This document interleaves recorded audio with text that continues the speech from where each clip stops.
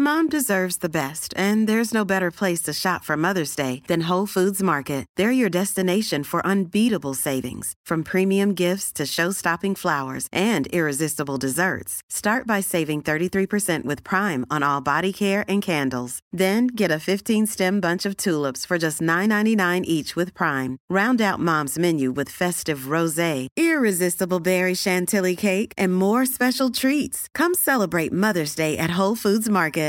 Mom deserves better than a drugstore card. This Mother's Day, surprise her with a truly special personalized card from Moonpig. Add your favorite photos, a heartfelt message, and we'll even mail it for you the same day, all for just $5. From mom to grandma, we have something to celebrate every mom in your life. Every mom deserves a Moonpig card. Get 50% off your first card at moonpig.com. Moonpig.com. Today's episode has been sponsored by J. McLaughlin. J. McLaughlin is a timeless lifestyle brand with incredible style and a spirit of connection. I am obsessed with J. McLaughlin and have been so honored that they are sponsoring my Zibbyverse tour. It just so happens that the tour goes to so many communities and areas of the country that have J. McLaughlin stores. And I love that the brand is philanthropic through J. McLaughlin's local and loyal programming.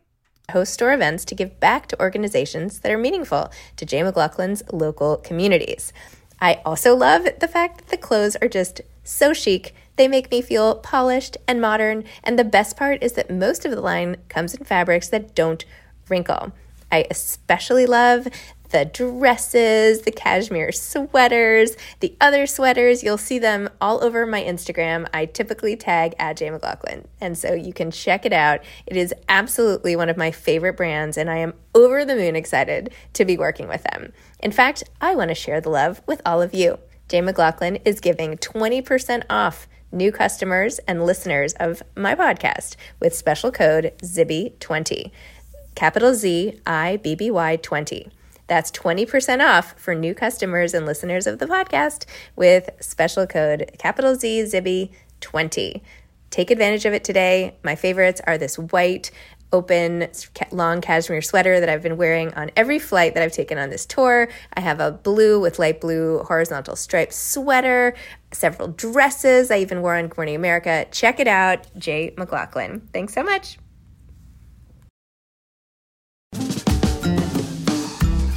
Hi, I'm Zibby Owens, the creator and host of the award-winning podcast that you're listening to right now. Thank you so much, called Moms Don't Have Time to Read Books.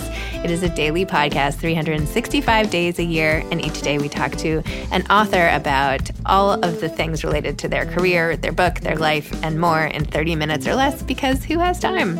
I am now an author myself, although I wasn't when I started this podcast, and you can get my new memoir, Bookends, a memoir of love, loss, and literature, wherever books are sold starting July 1st, and my children's book, Princess Charming. You can learn more about me at zibbyowens.com, but really you're here to learn more about the authors, and that is what we're going to do. Also, be sure to check out all the other podcasts in the Zcast Podcast Network. You can learn more at zcastnetwork.com and definitely check out those shows as well. Jessica Grose is the author of Screaming on the Inside, The Unsustainability of American Motherhood. Jessica is an opinion writer at the New York Times, where she writes a newsletter on parenting. Her new book just came out in December, and I had a little event for her and Yael Schonbrun at my home the day of her publication, her pub day. So you can go on Instagram and check out some of our pictures at Zibby Owens. Jess was the founding editor of Lenny, the email newsletter and website. She also writes about women's health, culture, and grizzly bears. She was named one of LinkedIn's Next Wave Top Professionals 35 and Under in 2016 and a Glamour Game Changer in 2020 for her coverage of the pandemic. Her second novel, Soulmates, was published in 2016. It was about a broken marriage, a spiritual awakening, and a murder at a yoga retreat. Her debut novel was called Sad Desk Salad, and it came out in 2012. She was formerly a senior editor at Slate and an editor at Jezebel. Her work has appeared in the New York Times, New York, The Washington Post, Businessweek, Elle, Cosmopolitan, and many other publications. She lives in Brooklyn with her husband and 2 daughters. Welcome, Jessica. Thank you so much for coming on Moms Don't Have Time to Read Books to discuss Screaming on the Inside, the unsustainability of American motherhood. Thank you so much for having me. When I got this book and even heard the title, I was like, finally, yes. Thank you. I wrote this essay like 4 years ago or 5 years ago. It was called A Mother's Right to Sanity. And it's like, it's like impossible. It's just impossible. It's untenable. Anyway, so tell listeners about your book. I know all about your book, but tell listeners about your book and why you decided to make it into a book at all. Absolutely. So I have been thinking about writing a version of this book for probably 8 or 9 years. I had a very difficult pregnancy with my older daughter where I had hyperemesis, which is uncontrollable throwing up. I like to joke that I leaned into a toilet because that is what it felt like. I got extremely depressed because I had gone off antidepressants to conceive, and I had just started a new job, and I had to quit that job because I was so terrible at it. I mean, I just couldn't show up because I was really sick. And I realized in that moment, and even though I had been covering family policy before that and realized, America does so little to support its parents, actually living through it myself in such a sort of dramatic way was really galvanizing. And so since then, my older daughter is going to be 10 in a couple weeks. I have been reporting and talking to, probably over the years, thousands of moms about the ways that our society falls short and the expectations they feel are all on their shoulders, and that they are not given the tools to be the kinds of parents that they really want to be. And the pandemic really crystallized everything for me. And I think it crystallized everything for a lot of parents who maybe had some inchoate idea that everything wasn't working, but they were just trying to get through every day because there's so much to do every day. But then with all of the social structures really falling apart in March 2020, I think more people kind of realize this is not working for me and this is not working for most people. So really the pandemic is what made me be like, okay, this is the time for this to be a book-length project. And, the pandemic is in it, but it is not the main part of the book. It is one chapter, because all of these ideals that we live with and put so much pressure on ourselves to live up to have been with us for forever, but certainly since the beginning of American society, they just shape-shift around whatever is sort of in vogue in the culture at the time. So yeah, that's sort of the long and short of it. A lot in there. A lot in there. The throwing up in pregnancy, it was as if you had developed some sort of chronic illness with no treatment. And luckily for you, there was an end in sight, like that the baby would come. But still, that doesn't mean that it made any moment of that journey any easier. Right. And it so took over your life. I mean, I know you just mentioned you couldn't work, but the way you write about it and how you needed to be so close to a toilet at all times and how you tried so hard and nothing you did would really help. I mean, it's this sense of sort of hopelessness and desperation, and the fact that other people are all doing this and what supports there are. I don't know. It was the telling of the medical odyssey part of this, not even odyssey, but just medical situation was so vivid and so awful for you. Oh my gosh. Thank you I really wanted to make it seem real. It was hard to write because sort of plunging myself back into those feelings was not delightful. But just to connect it back to sort of all these bigger picture ideas, there is, as far as I know, one researcher who studies hyperemesis, because there is no money in it. They don't fund women's health. First of all, the way that they fund, you always hear the statistic about how, there's more money going into erectile dysfunction than there is into most women's health issues. But what the one woman, I years ago interviewed the one woman who does research it. She researches it because she had it herself. She has a nonprofit that raises money for it because she's not getting money from the big funders, because what they say is like, well, it resolves itself. It ends with pregnancy. And it's like, it is one of the most common side effects, or that's not the word I'm looking for. It's one of the most common sort of disabilities and difficulties that women have during their pregnancies. It is debilitating, as I point out. And to hear from sort of the medical community at large, it's like, well, it's not that big a deal because it resolves itself when you give birth. It's like, it is actually quite dangerous for some people. I was lucky enough where I was getting, I technically methadation of hyperemesis because I lost 5% or more of my body weight in my first trimester, but I was keeping down enough where the baby was always okay. And so, I didn't even have the worst version of it. I didn't even have the worst version, and it was completely debilitating, and it, ruined my life for the 7 months that I was really stricken with it. It got better towards the very end of my pregnancy and then resolved completely when I gave birth. But yeah, just to like tie it all in, there's always these systemic things where it's like, well, why don't we have a fix for that? It's like, well, because there's no money in it and we don't care. And you also highlighted the lack of research around going off antidepressants. And why do doctors always tell you to do this? Like, I went off antidepressants for my last kid, and it was rough going. Not to mention that just the fact of going off antidepressants usually takes a long time, and tapering. And I don't know if you read May Cause Side Effects by Brooke Siam. Did you read that book? It's really interesting about how when you go off, sometimes these other symptoms come back. So you think that it's the problem, but really it's the getting off of the meds itself that is causing these symptoms. And so it encourages people to just stay on again. Do you know what I mean? But it can cause like psychosis and all sorts of stuff to get off the meds. But anyway, talk a little about your research in that and like why this flippant is like, well, it might hurt the baby. I don't know. Like, you should probably just go off. Well, that's sort of a medical knowledge gap because there is actually quite a bit of research on the older SSRIs. So you're talking Prozac, things that have been around for 20 or more years. There's pretty robust research on it. And it shows that it is, the same risks that exist from staying on antidepressants are the same risks of being super anxious and depressed while you're pregnant.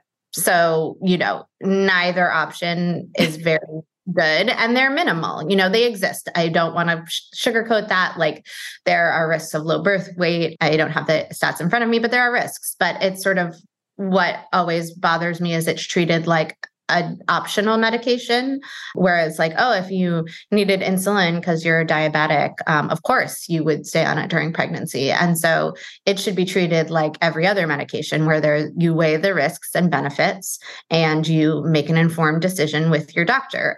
That might be going off, but that might be staying on. And I think the problem is, unless you have a psychiatrist who is well-versed in perinatal mental health, they just will not know the statistics. I had to look up the statistics. And these are people who are educated. It's just a very specific branch of maternal mental health. And I mean, I don't remember if this made it into the book. I've just done so much research on all of this over the years.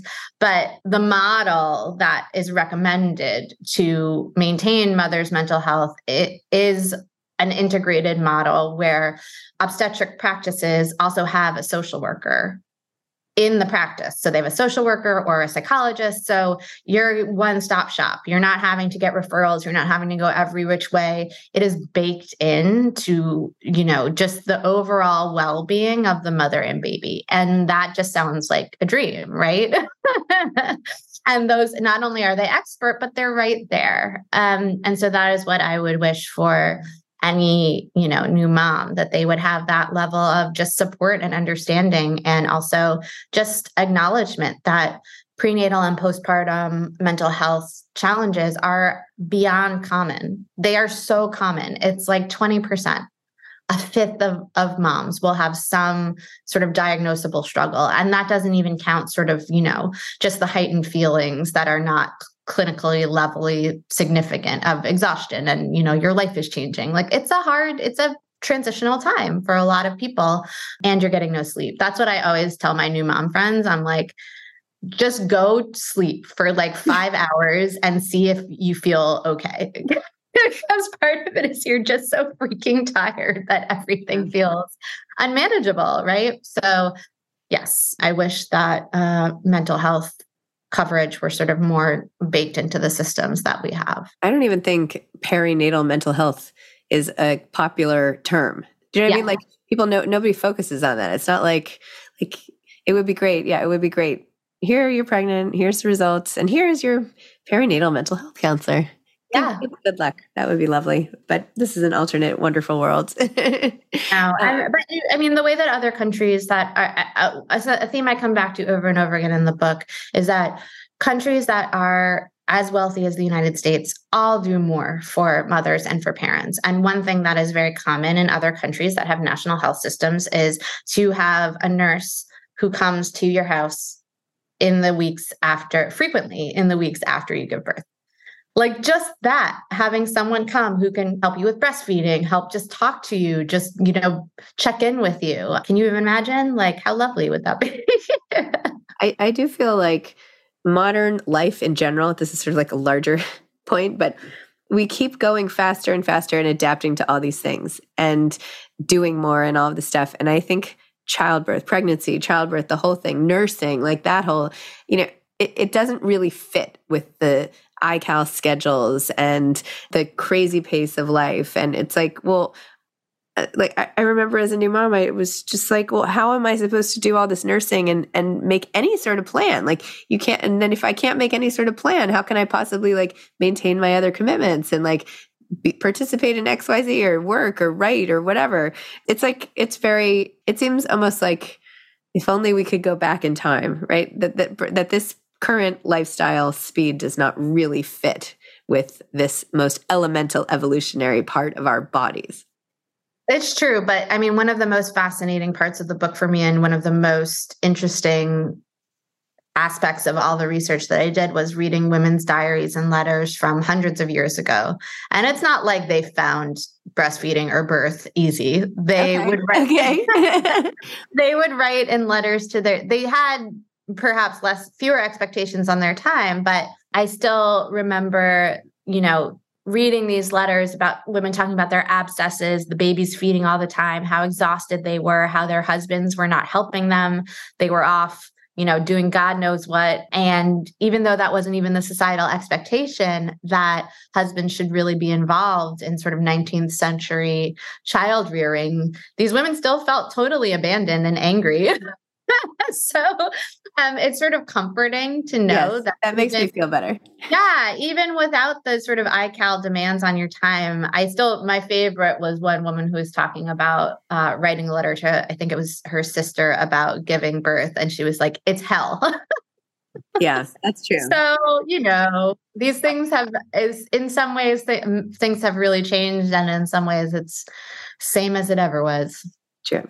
Plus, we have all sorts of medical advances, even though it's not perfect. It's true. Yes, very happy to have that epidural. Yeah. Very, very happy that was an option for me.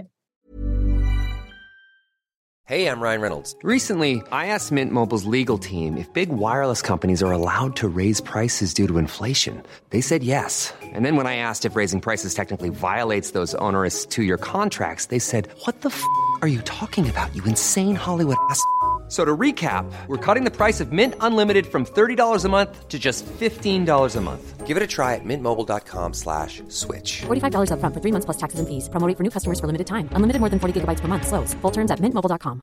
Planning for your next trip? Elevate your travel style with Quince. Quince has all the jet-setting essentials you'll want for your next getaway, like European linen, premium luggage options, buttery soft Italian leather bags, and so much more. And is all priced at 50 to 80% less than similar brands. Plus, Quince only works with factories that use safe and ethical manufacturing practices. Pack your bags with high-quality essentials you'll be wearing for vacations to come with Quince. Go to quince.com/pack for free shipping and 365-day returns. Imagine the softest sheets you've ever felt. Now imagine them getting even softer over time. That's what you'll feel with Boll & Branch's organic cotton sheets. In a recent customer survey, 96% replied that Boll & Branch sheets get softer with every wash. Start getting your best night's sleep in these sheets that get softer and softer for years to come. Try their sheets with a 30-night guarantee. Plus, get 15% off your first order at bollandbranch.com. Code BUTTERY. Exclusions apply. See site for details. There's obviously the childbirth, that early motherhood, but there's being a mother, which also feels unsustainable and which you highlight, especially with your pandemic research and all the moms that you talk to. And I mean, it was so evident how unsustainable it all is. So talk to me about over the lifespan of the mom? Like, does it ever get, when does it get easier? Is there anything we can do to make it easier? Like looking at it analytically the way you did with all the data, where's the answer? Like where's the spotlight shining that is like, this is the path?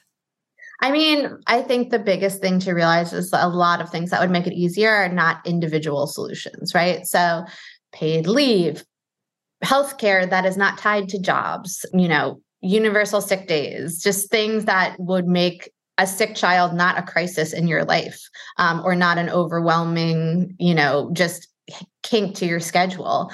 Affordable childcare is huge and does not exist here. So all of those things happening and advocating for them, if you have the energy to advocate for them, those things are super important. On the individual level, I think just honesty, asking for help. A lot of folks have so much trouble saying like, I'm not doing okay. I need help. I need you to come sit with my kids for an hour so I can take a nap. I'm going to lose my mind if I don't go to the gym today. Can you please just just like having a community where, and obviously you reciprocate that, but, relying on our communities more than we have been, because I think that there's a lot of resistance to asking for help. Either you think you're burdening people or you think you're going to look like you can't hack it because you need the help. So I think just that simple asking for and offering help for us. And I know that this is not feasible for everyone. We have been blessed to live near my parents. We live near my parents. They are in great help. They help with our kids once a week, like just knowing they're there psychologically in an emergency, even though, they don't, it has been immeasurably helpful, especially when my kids, the sort of pre-pandemic era when my kids were really little. Yeah. And there were just times where it was like, oh my God, I am going to lose my mind, or I'm going to really not be able to meet this commitment that I've made for work. They just, I can't think they gave me the gift of life, and they have enabled me to have kids. And what sort of really generationally meaningful and resonant for me is my grandparents did that for my parents. So my parents were both doctors. It was my mom was one of 5 women in her medical school class in the early 70s. It was unusual to be a woman in medical school then. And her parents were not only so supportive and encouraging of her to work and to be a professional, but they lived nearby and they were the backstop for sort of childcare crunches and disasters. And so I think my parents feel like they are paying it forward in a way that I just, not only am I grateful for it, but it is very meaningful because I was really close to my grandparents, and that relationship for me was so important. And so I'm hoping that is also for my kids, just having more grownups in their lives who love them and have fun with them. So, it's, a little bit saccharine, but it is true. It's great. How did you become a reporter at the New York Times? Tell me just a little bit more about that journey. And I know you talked some about what you were doing in the past and all of that in the book, but for people who don't know. Yeah. So, I mean, I basically started in journalism as soon as I graduated from college. I actually thought I would be a culture reporter. So my first job out of college was at Spin, which I think no longer exists. I remember Spin, yes. So the music magazine Spin, I worked on their website, which in 2004 was like, just so not what websites are today. But I always sort of worked on the web side of publications. So I worked there, then I worked at the Zagat survey, and I was very terrible at that job. I was like, that was a real learning experience for me, because I was like, wow, this is the first thing I'm kind of failing at, because it wasn't a good fit. It was a job that required a lot of copy editing, and that is my Achilles heel. In terms, I can do a structural edit, I can write. My grammar for myself is fine. I cannot do it for other people. I'm not a good line editor. Anyone who has been edited for me, it's like, I'm like, does that comma go there? So to this day, not my forte. So I did that job. Then I worked at Jezebel in the, first year or two it was around, which was an amazing sort of experience and really got me more into women's media because I had sort of been more on the sort of culture lifestyle side. So I worked at Jezebel for a year or two, and then I worked at Slate for 3 years. So more online media reporting, really learning how to shape a story. I had amazing mentors there. And they were mentors not only in sort of writing, but also just really great models for me and seeing what a working mom could be like. Because it always seemed, it was like at the time I was in my 20s and I was like, this seems so hard. Like I'm already working so hard. How do you throw kids into this mix? And so it was really special and important for me to have those role models and Hannah Rosen and Emily Bazelon to say like, oh, they're doing it. They're doing all of the things and they are doing all of the things well. So I think about them and I'm, still in touch with them and think about them a lot. So I was at Slate and then I took another job and that was the job I had to quit after 2 months because I was pregnant. So then I was freelance for 3 years when my older daughter was born until she was about 3. And then I just wrote for everybody.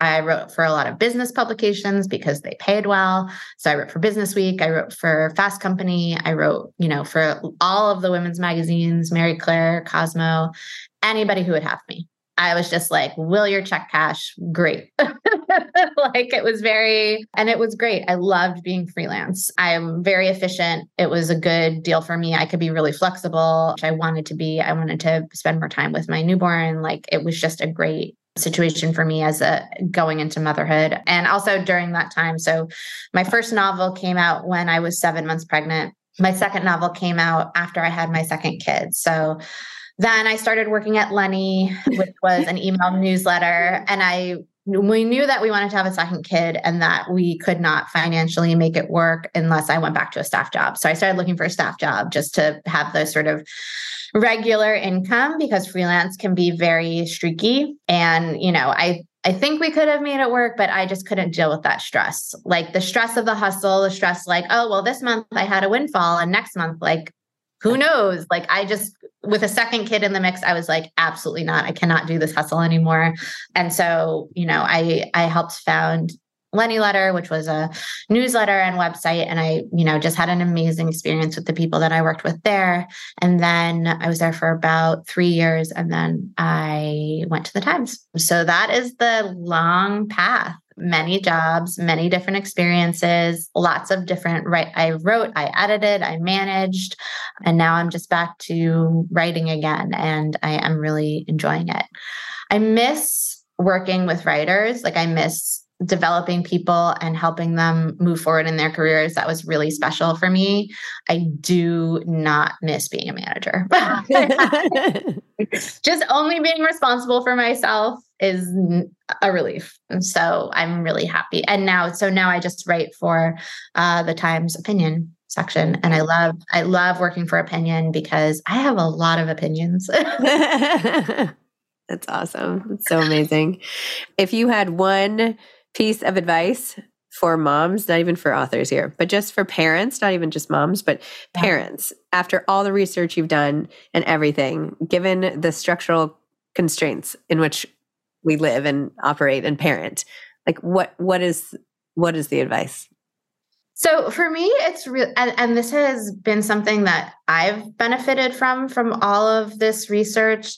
Anytime you feel guilty about something, just stop and think, why do I feel guilty? Do I feel guilty because of some nonsense, because I saw some other mom doing it and I feel bad because I'm not doing it? Or because my mother-in-law thinks I should be doing it, or there's some sort of societal pressure that says I should be doing this thing? Or are you feeling guilty because it's your own value and you're falling short of your own value? In the first case, if it's someone else's values you're not living up to, you can't stop yourself from feeling that initial guilt. That's just human. But if it is someone else's values that are making you feel bad about yourself, let it go. Just say I actually the person I am does not care about this thing. If it is something that is important to you, then, then it's a time for reevaluation. What can I move around in my life so that I can do this thing that is important to me?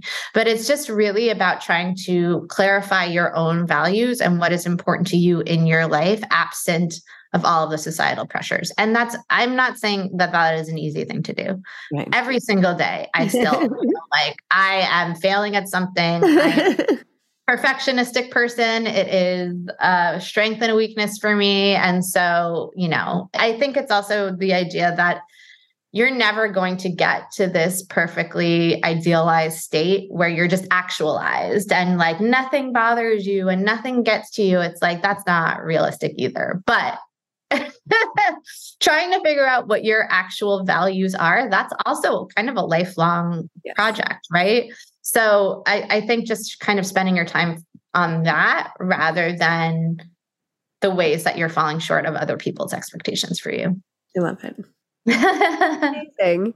Jessica, thank you so much. Thanks for coming on Moms Don't Have Time to Read. Moms don't have time to read books or clearly make sentences today.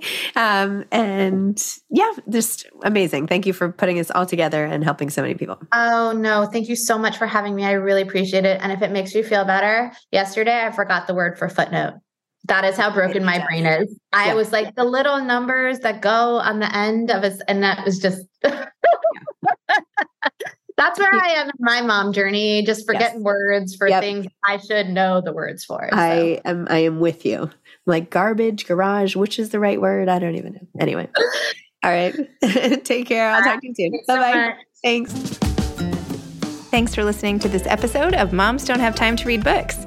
Don't forget to follow me on Instagram at Zibby Owens and at Moms Don't Have Time to Read Books. Also sign up for my newsletter at zibbyowens.com and sign up for my virtual book club and meet lots of authors on Zoom every other week. Thanks so much to Steve and Ryan at Texture Sound for the sound editing. And thank you to Morning Moon Productions for providing this fantastic intro and outro music.